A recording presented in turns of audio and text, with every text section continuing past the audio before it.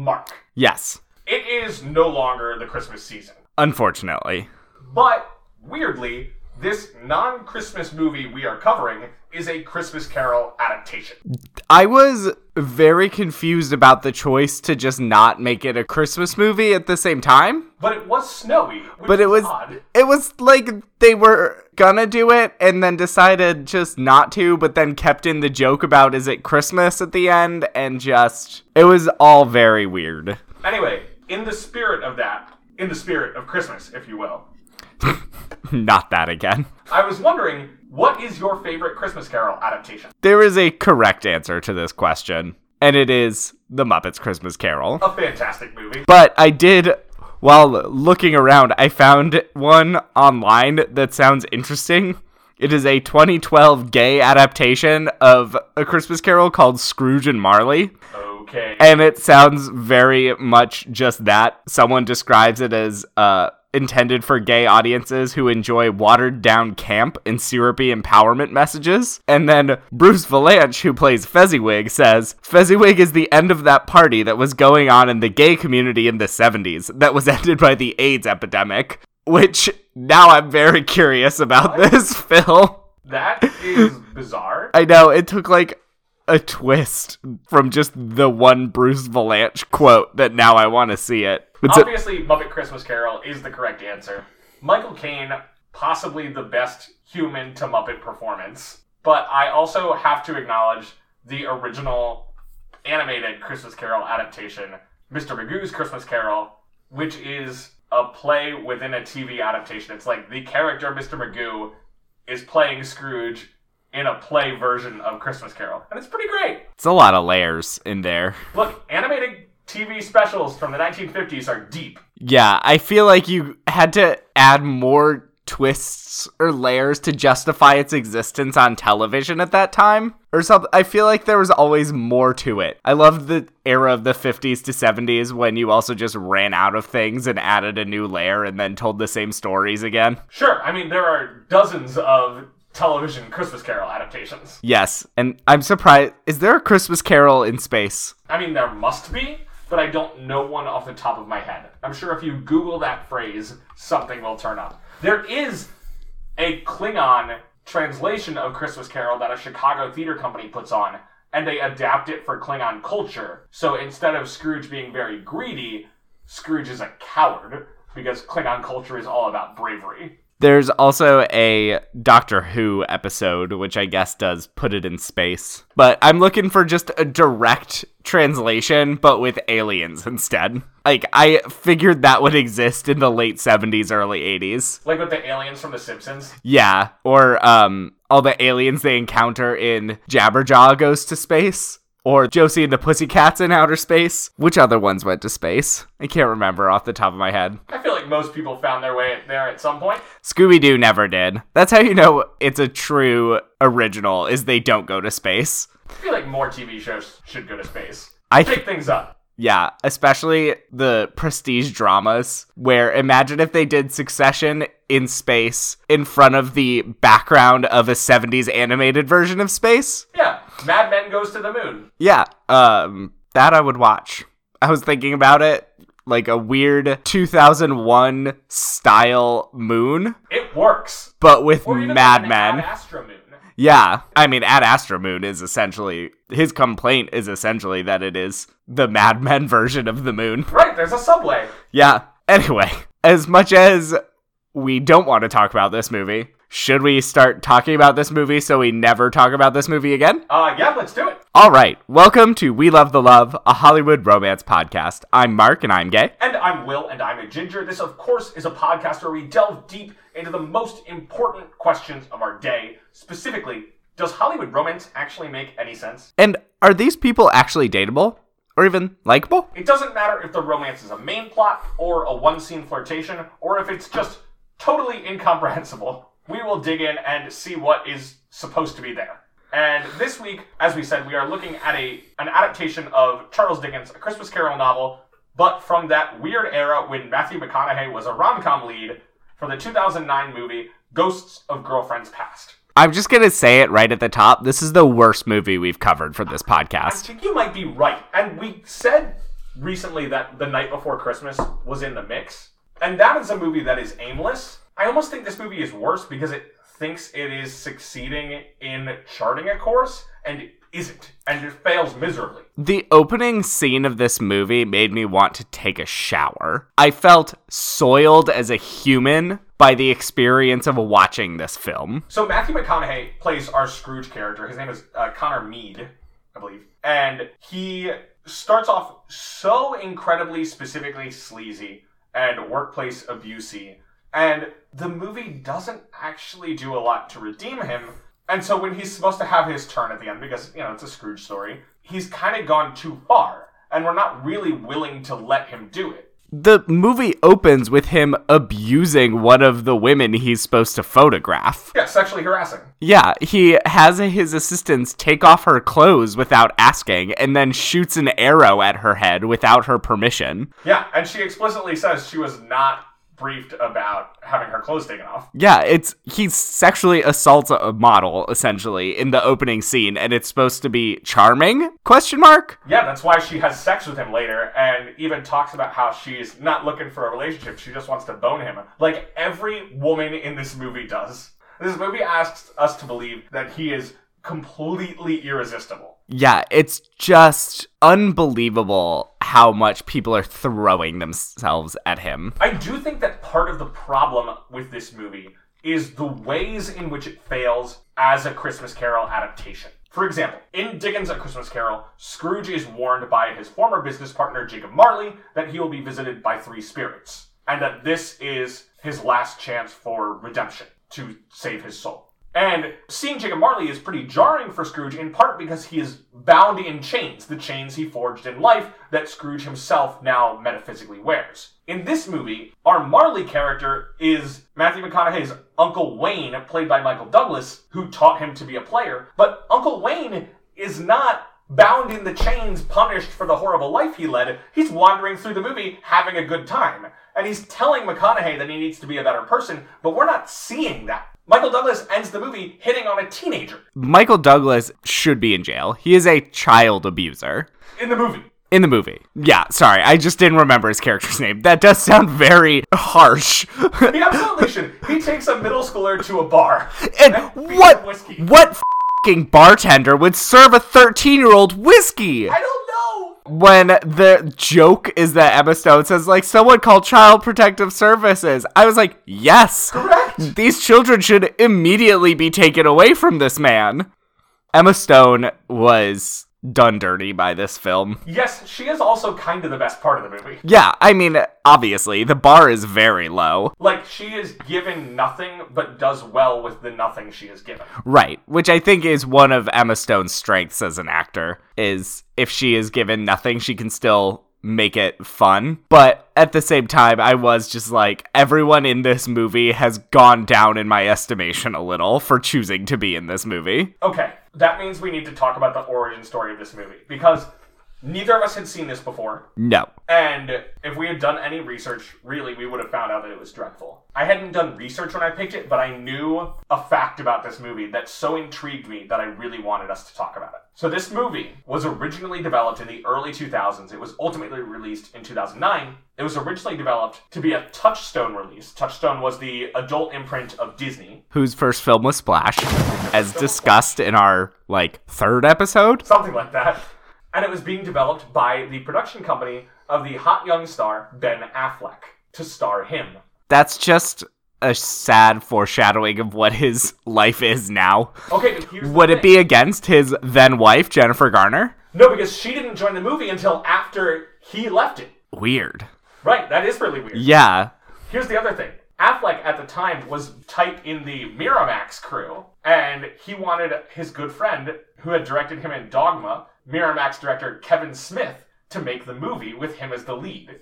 And we came very close to getting Ghosts of Girlfriends Past, starring Ben Affleck, directed by Kevin Smith. Honestly, I think Kevin Smith actually is very self-aware and could have made this movie better. I think he would have. I think that movie sounds much more interrogative of the ideas of the film and more willing to criticize the behavior of basically serial predator Matthew McConaughey, and that could have been intriguing, whereas this film really expects you to just kind of laugh along with these shenanigans. And it really doesn't work, like when McConaughey goes down that hallway of like every woman he's ever slept with, and it is hundreds of women, and we're supposed to believe that all of them are still hung up on him? It's weird. It's weird. Anyway, so Affleck wanted Kevin Smith to direct it, and then Harvey Weinstein flipped out because Kevin Smith had a first look deal with Miramax. And so Weinstein started demanding that it be a co-production between Touchstone and Miramax, both of which were under Disney at the time. And at the time, Weinstein was having a bunch of fights with Michael Eisner, so Disney wasn't playing ball. So things kind of foundered. Kevin Smith left the project, and then Disney pulled the plug a few weeks before they were supposed to go into production. And that's when Affleck left it, and it eventually found its way to New Line, which is how we got this movie. Who would have wanted to fight for this film? Just somebody who was really demanding about controlling everybody he had a relationship with, aka Harvey Weinstein. Yeah, I mean, I guess he probably thought he saw himself in this film in terms of sexual predation. I mean, there might be that.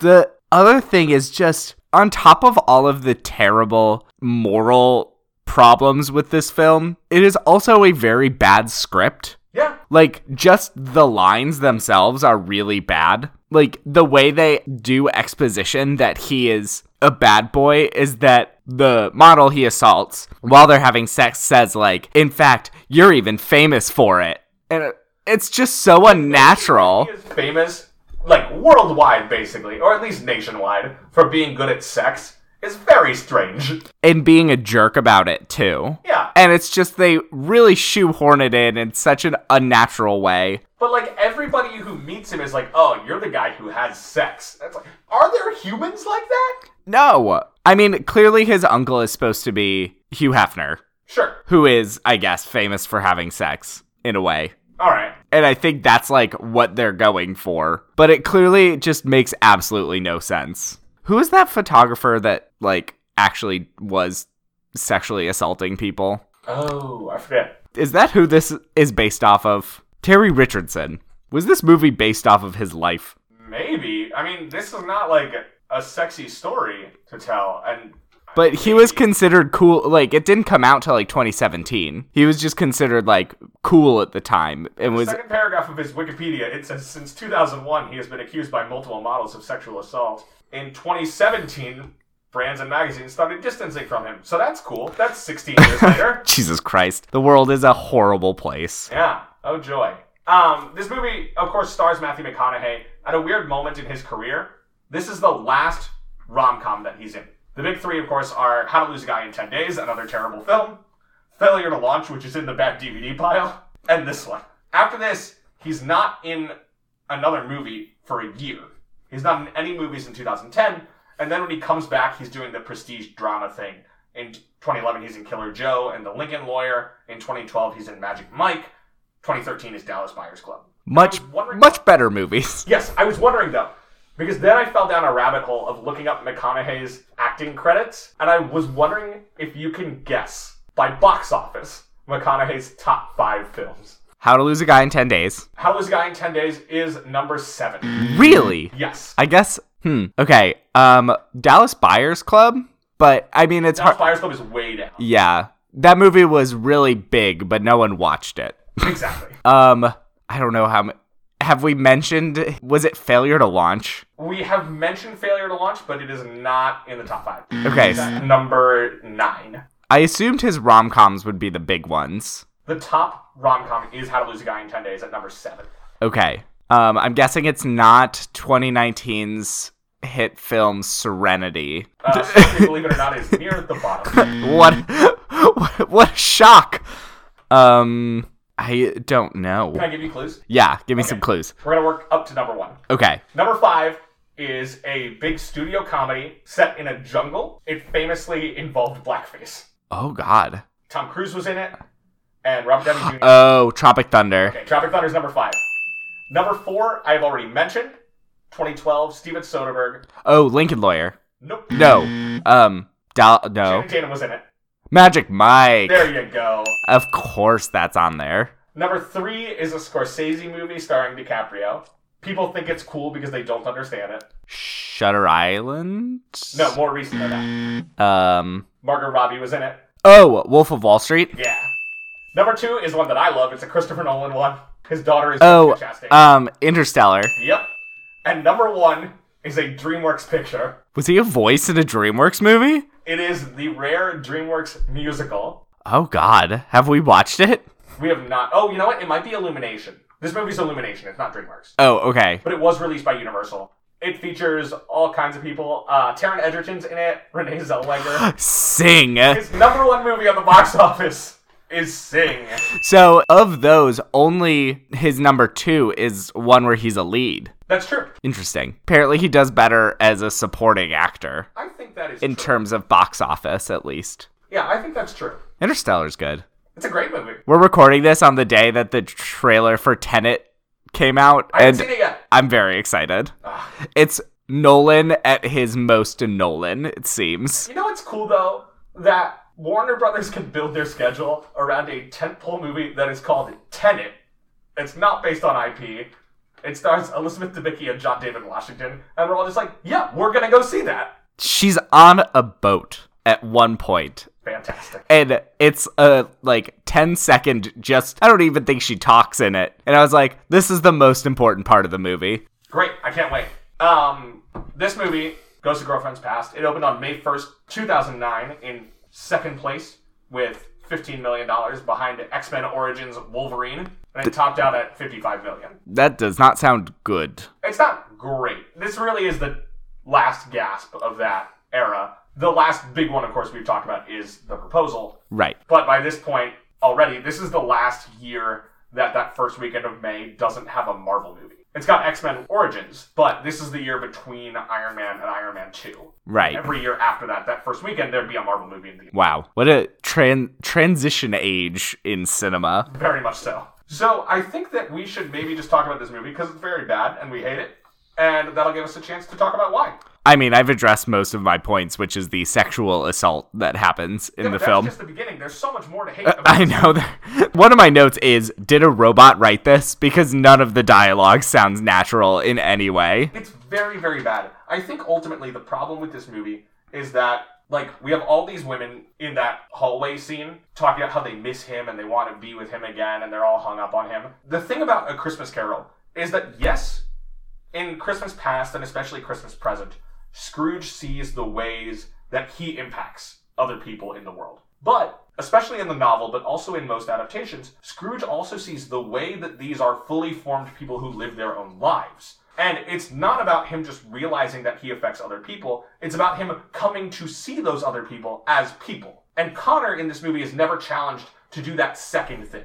He is just taught your actions have consequences, not these other people have value. And I think that's the fundamental problem with the movie. They're missing the Cratchit dinner scene. Exactly. The closest thing we get to that is the 3 Skype girls having drinks. But it isn't the same thing, because what's the one thing they talk about? Connor. Right. Even his assistant is there, and she's just talking about Connor. I feel very bad for her, because the actress is Noreen DeWolf, and she is born and raised in the United States, and I'm sure that they pressured her to do an Indian accent. Yeah, it doesn't feel natural. It does not. It was really raising my problem with Apu alarms. Yeah, because that feels like a studio note. For no reason. For no reason, just to add some spice to say a really, I'm sure, the offensive term they used. Yeah.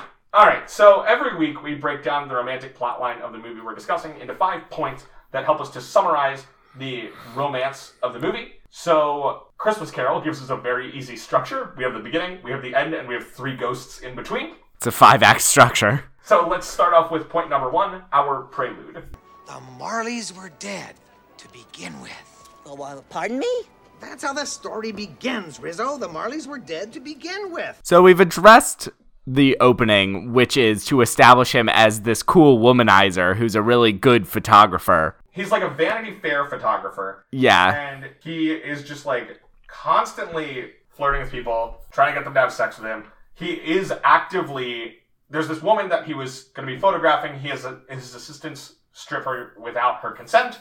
And we get a nice cut to them making out, getting ready to have sex. when his assistant walks in and is like, you have to do this Skype call now, and it is a simultaneous call with 3 women whom he is breaking up with all at once. I assumed it would be a Jack Donaghy having a conversation on the phone and with Liz Lemon making it work with, I expected that, but nope, they're all on the line. They know each one is there. And he's open that he's talking to multiple people. And, of course, we get this whole exposition at him of, the problem is you date a girl for 2 weeks to get them to fall in love with you. Like, who cares? One of them calls him a miser, which is pretty ham-fisted. I miss that. There's no reason to expect that, because he seems to spend money very freely. Right. It did remind me of that story that went viral on Twitter a while ago of the girl who was on a Tinder date and realized that her date had another date planned for an hour later and another date planned for an hour after that. And so she messaged all the girls and then they just went out and had a nice time and became friends.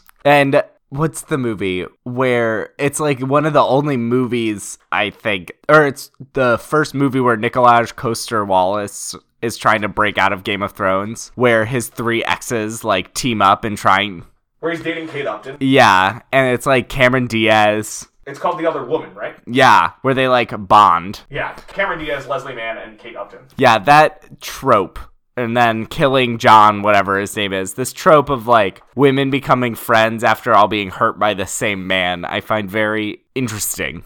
So anyway, Connor is a huge dirtbag. He is weirdly famous for boning. Every time he encounters somebody, they're like, oh my gosh, you're the guy who has sex. Like, he's going to his brother Paul's wedding rehearsal, and all of the groomsmen, like, can't hold themselves together because they're so intimidated to talk to him. Not because he's famous as, like, a cool photographer, but because, specifically, he is famous for having lots of sex. And for sleeping with all of the bridesmaids except for one. It's super weird. It's horrifying. Watching this movie made me so uncomfortable. Yeah. So the maid of honor at this wedding is played by Jennifer Garner, and it is worth noting that when we get into the past, young Jennifer Garner is played by Krista B. Allen, who also played young Jennifer Garner in 13 Going on 30. It makes sense. She does look like a young Jennifer Garner. She does. But she keeps reeling him in, telling him to turn off his phone. Somebody asks if Connor will be photographing the wedding, and she's like, no, he can't take photos of clothed people. Yeah, she's clearly upset at him, and they have a very long history together. Yeah. Connor also says that he's not going to toast his brother because marriage should be abolished and love is a lie that leaves you weak, dependent, and fat. It's also very rude of his brother to say, like, can you give a toast tomorrow? Yeah, without checking with the bride, who is very clearly stressed about the wedding and wants it to be perfect. Just had a freak out about there not being figs in the salad like she ordered. I think it was pears because I had a Genovia thought. I really don't care enough to think about it. But Gretchen Wieners had just had a fit about fruit in a salad, and then her fiance is like, she'll be fine if I just ask someone to give a toast. And she also wasn't, and then he kept fighting back, and I was just like, very... Side note, the way they portrayed the bride, I don't remember her name, I just thought of her as Gretchen Wieners the whole time, as a bridezilla that was self-aware, I found very intriguing. Because she would have freakouts and stuff like that, and then immediately after be like, I'm so sorry, that was unacceptable. I'm just so stressed about this wedding. Thank you for being supportive, everyone. It's like they wanted the humor of a bride freaking out, but didn't want to be accused of perpetuating the sexist trope of a bridezilla, so they, like, would have it happen and then immediately apologize for it. I did not get it at all. No, the movie is really weird and doesn't really have space for anybody to be a human at all. I was going to say anybody except McConaughey, but he's not a human either. No, because it was written by a robot who doesn't understand human emotions. It was literally written by John Lucas and Scott Moore, who wrote the Hangover movies, Bad Moms, Office Christmas Party, etc. Oh, God. Yeah, this really fits in there. Yeah. I was struck by something in Manohla Dargis' review of this movie in the New York Times, where she said Jennifer Garner appears, quote, less as a co-star than a placeholder. You can almost see the words, enter generic female leads in the screenplay. Yikes. But also that could probably apply to almost every one of those movies you listed. Yeah. So, McConaughey is, like, going through his day being a douchebag, and he goes to the bathroom and runs into Michael Douglas's ghost. Michael Douglas is giving such a half-hearted performance as Michael Douglas. It's very disappointing. And, like, half of Michael Douglas will still get you somewhere. Yeah. Because he's got a weird energy that kind of works. Right. Like, he is a good actor. Yeah, very much so. You know what's a wild fact? What? His dad is still alive. What? Kirk Douglas is like 103. Oh, I always still forget alive. this. Yeah. He is still kicking. He's like the last Golden Age star. It's really weird. My God. That is insane. How old is he? He's like 103. I also did not know that Michael Douglas was Kirk Douglas's son. That's new. He is 103. Look at you. Ooh, nailed it. Years active, 1946 to 2008. Sure. That is a very long career. So, Michael Douglas is our Jacob Marley. He tells us that McConaughey's life is very sad and he's got to learn to be comfortable and, like, spoon with people. But again, he's still, like, Michael Douglas, playboy, having a good time. So, we don't quite feel the impact of Jacob Marley in chains. McConaughey is like, that's weird, goes back out to the bar where he fondles the bride's mom at random and she's into it. That was the worst, maybe the worst part. Is He just, like, grabs this random woman's boob. And she's just like, they're all real, honey, or something. So bizarre. And he continues to hold them. Like, she doesn't why? swat them away. And they, like, have a conversation while he's just grabbing a stranger's boobs. He goes on a whole rant about, when did casual sex become a crime? I swim in a lake of sex. Like, buddy, it is 2009. Chill out. Yeah, it is so weird. He also says he prefers forking to spooning, which I thought was a strange comment. Yeah, and talks about, he says the line swim in a lake of sex at one point. Yeah. Which is just disgusting. Sounds Yeah. Update. Kirk Douglas still lives with his wife of 65 years who is 100. Great. So, because I saw it was like, he has a wife. How much younger than him must she be if she's also alive? And it's like, oh, 3 years. They must be, like, in some kind of, like, witchcraft organization 100%. that is keeping them alive. She is someone who was born in the Kingdom of Hanover in the German Empire. That's outrageous. Because it was 1919 when it still hadn't been, like, officially dissolved. That is wild. Exactly. Sorry, back to the movie, but that was a fact that I needed to share. Matthew McConaughey goes up to the one bridesmaid he hasn't had sex with and apologizes for not having had sex with her. Because that is the movie we watched. And then there's the one thing I was like, it's 2009, so obviously there's a lot of weird problematic elements regarding sexuality. And Yes. in particular, non-heterosexuality. It was first brought up when he's like flirting with a woman and the bartender... The mom... Was it? No, I think it's the blonde bridesmaid. with the blonde bridesmaid, and the bartender's like, that was insane, and he's like, it works every time, and the bartender's like, would it work with guys? And Matthew McConaughey's basically like, probably, and then it moves on, and I was like, I didn't hate that. I was like, what a normalized discussion about it, and then McConaughey wasn't weirded out about it. no, and I was The like, guy wasn't really, like, stereotypically, like, flamboyant or anything. I was like, this is kind of nice. I know, I was like, this is a very good like It's part a for good 2009, joke about a gay character. right? Where But it's not at his expense for being gay. It's more at McConaughey, like, you know, I don't know. Let's try it. And then later in the movie, of course, he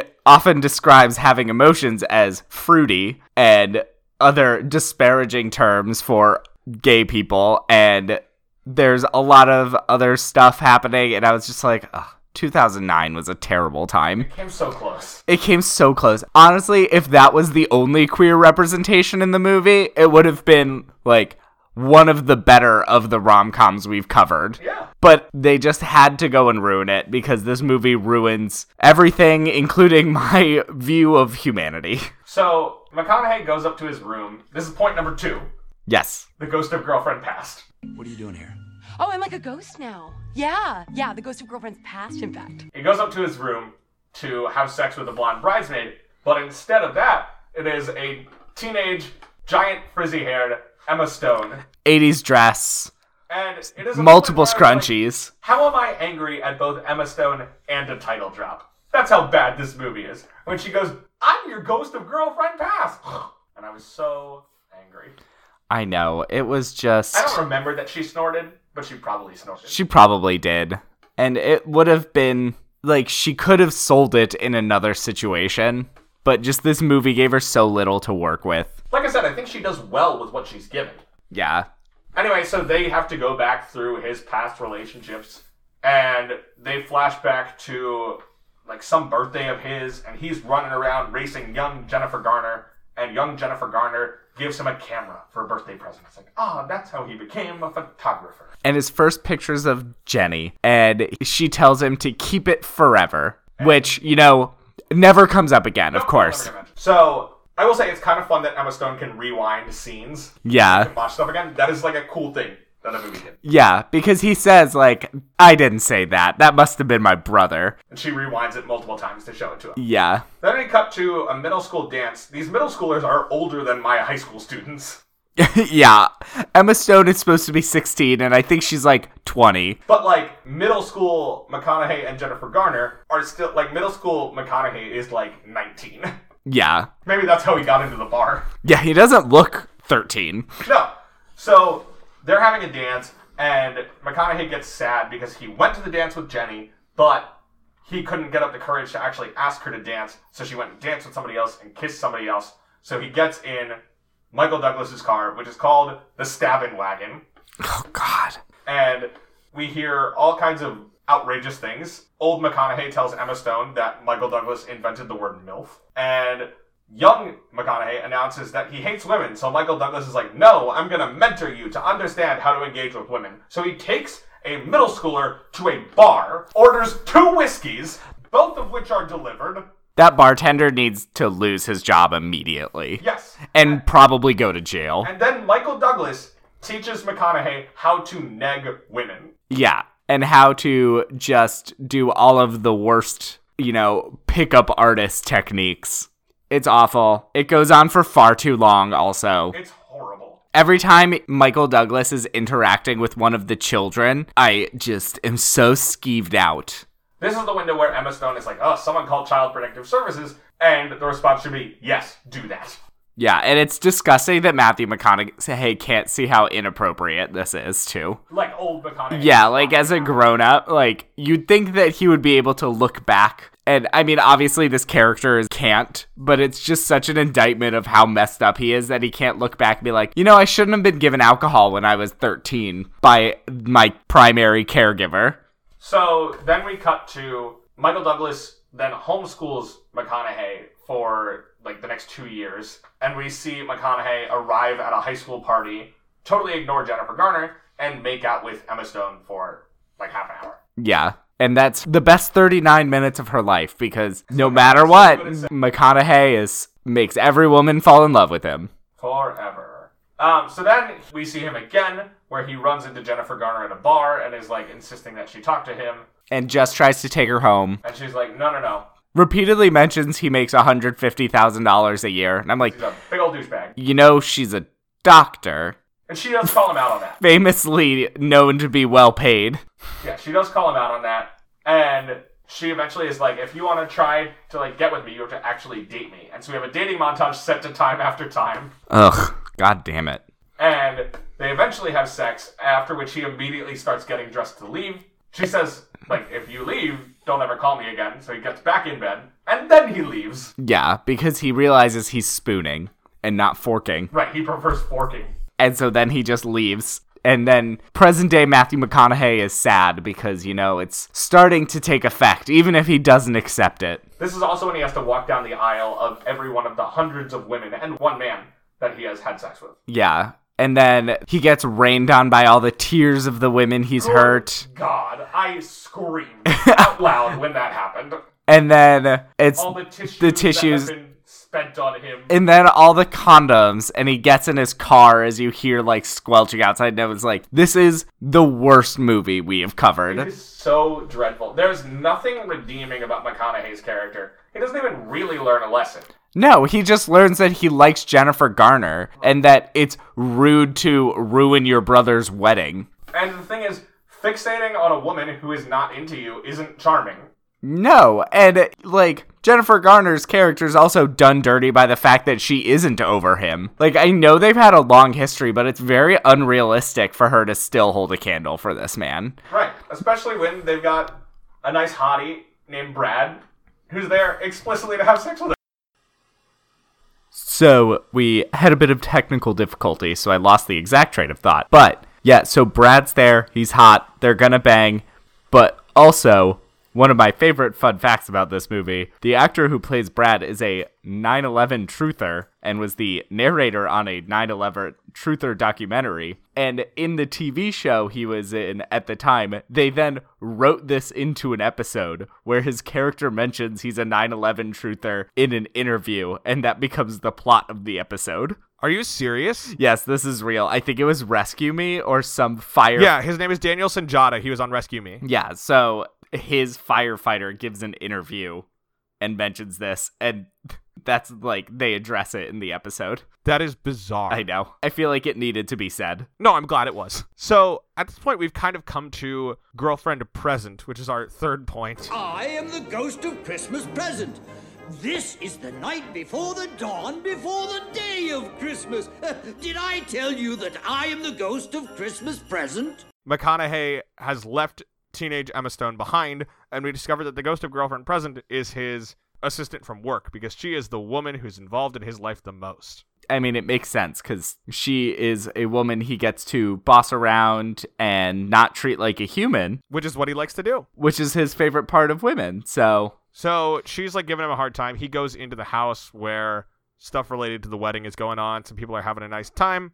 And the big thing that happens is he knocks down the wedding cake and totally destroys it. And unsurprisingly, people are not happy about that. No, people are pissed, but then he does wind up cleaning it up and taking care of that.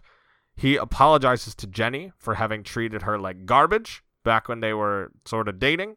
And then he kisses her and tells her he loves her. Yeah, it's not good. Because this character doesn't make any sense. I know, it's like he learns the lesson just so fast that we don't believe it. And we're like, this guy's still a scumbag. Right, and I never believe that he won't, I mean, we'll address this at the end. I never believe that he has experienced any change and he will immediately panic and leave Jennifer Garner. No, he seems terrible. So she realizes this in this moment, and she says no. She's like, I know I'll wake up alone the next day and won't be a part of it. Meanwhile, all of the Skype girls that he broke up with at the beginning of the movie, we learn are now friends and are hanging out with his assistant. Who, it seems like she's done this before, where she hosts the women he breaks up with just to bitch about her boss. Yeah, this does not seem like a new event. It also doesn't seem like a healthy workplace relationship, and she should probably quit. Oh, totally. Oh, apparently, according to my notes, this is where all of the tears of the women he broke up with come into play. Oh, right, because it's after his uncle shows up again that happens. Right. I have this phrase in my notes. I don't know where it came up,